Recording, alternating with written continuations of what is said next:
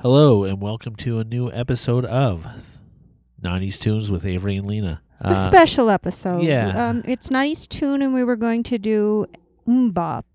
But in light of recent news of Sinead O'Connor passing away on July 26th, we decided to do Nothing Compares to You. There's some debate whether or not she's a one-hit wonder, but we decided just to do one song. One song. Yeah, I mean, this was in 1990. Nothing Compares to You. Well-known song, really big hit. I don't know the stats.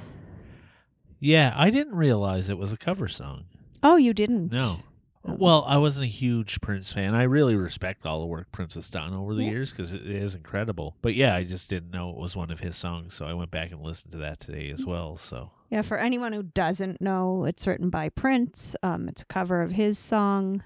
There's some controversy, of course, with Sinead O'Connor, and his estate wouldn't let her use the song in her documentary I think it was last year she had a documentary. Yeah, so they I saw played that. the video, but no sound. Okay. She's accused Prince of some wild behavior, of not liking her using the song and challenging her to a pillow fight where he put something heavy in the pillow to hurt her, and his butler making him eat soup. I don't know. It's never been claimed. She kind of said, oh no, I was kind of like wrong or something. He's a good guy. She said this back in the 90s and then said early 2000s, but after he died, she said she reiterated the story. So no one will really know. I never heard that story. Yeah, it might just be, who knows? I don't really want to go into all the controversies about Sinead O'Connor. There's a lot. There's the Pope. I didn't really look too much up about that. I just was thinking about the song and looking stuff up about the song. So I think without going into too much politics, I think she was treated terribly, but she's pretty political, not just the Pope thing. In the Grammys in 1989, she wore the Public Enemy logo on her head because it was the first time there was a Grammy given for rap. Okay. And the Grammy people didn't really want it, and they finally relented, but it wasn't televised, so it was her kind of like nod to acknowledge. Yeah, I see that. It went to Parents Just Don't Understand by Will Smith and DJ Jazzy Jeff. She also has a song, I think, written in 1987 called Black Boys on Mopeds about police shooting black people. It was like a story that had happened, which is way ahead of her time. Yeah, I didn't know that either. But that's kind of her past. Before that, but Nothing Compares to You was what we most know her for. And that video. Yeah. Just her head, her face. Yeah, her face. Crying. And a tear falls down. I guess she was thinking of her mother who had recently passed away. Okay, I didn't know that either. Yeah, it was such a simple video, like not a lot of explosive or lights or, probably pretty cheap to make, but it was so profound. Okay, yeah. I'd say. I would say so too. Yeah. What is your memory of this song? I think my memory of the song, like first, I just remember the song. Like when I think of her, I think of this song. Like I don't know much else about her, so I don't. Yeah, I just don't have anything good or bad. The song is fine. Like, it's not my favorite song in the world, but it is a good song. Like, in the last couple of years, she's had a documentary. I've listened to some podcasts and have discovered some of her other music. Because it's a great song, but you get tired of it, hearing it a lot. We'll probably hear it a lot more with her passing, but I have discovered some of her other stuff that I really like. She has an amazing voice. She was actually an amazing person, I think. I like that she was out there and political and didn't care. Yeah.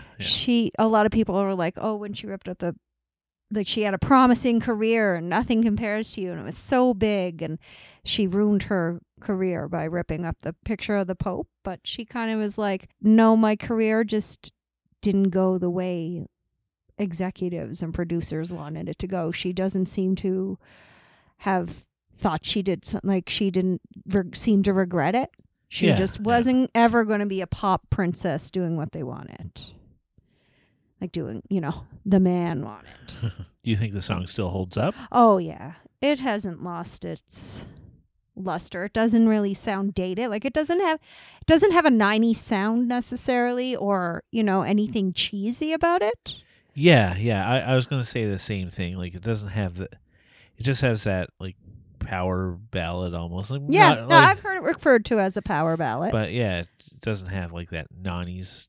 You couldn't, if it came out in the 1980s, it would be the same. If it came out today, yeah, it would be the same. So yeah, and whereas if you listen to Prince's, it sounds very 80s.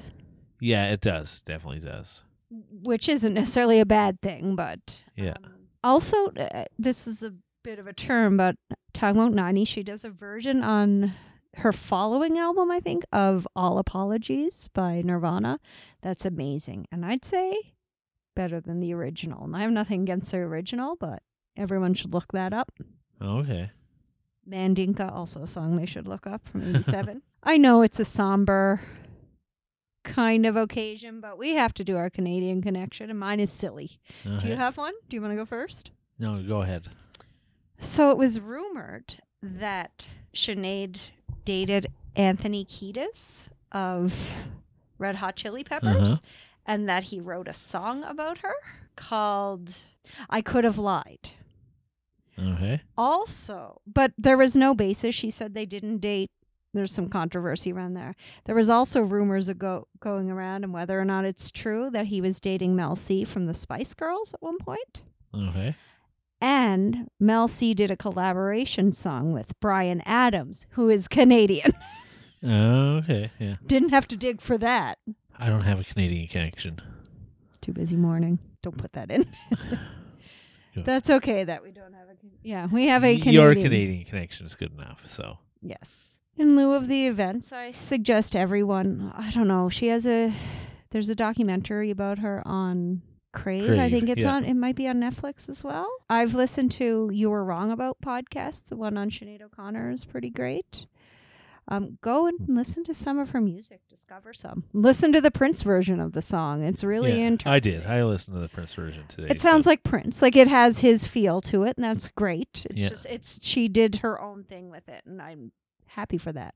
Yeah. It was, like I said, it's a good song. Yeah. And sad, tragic event of like life, but I think she didn't regret it.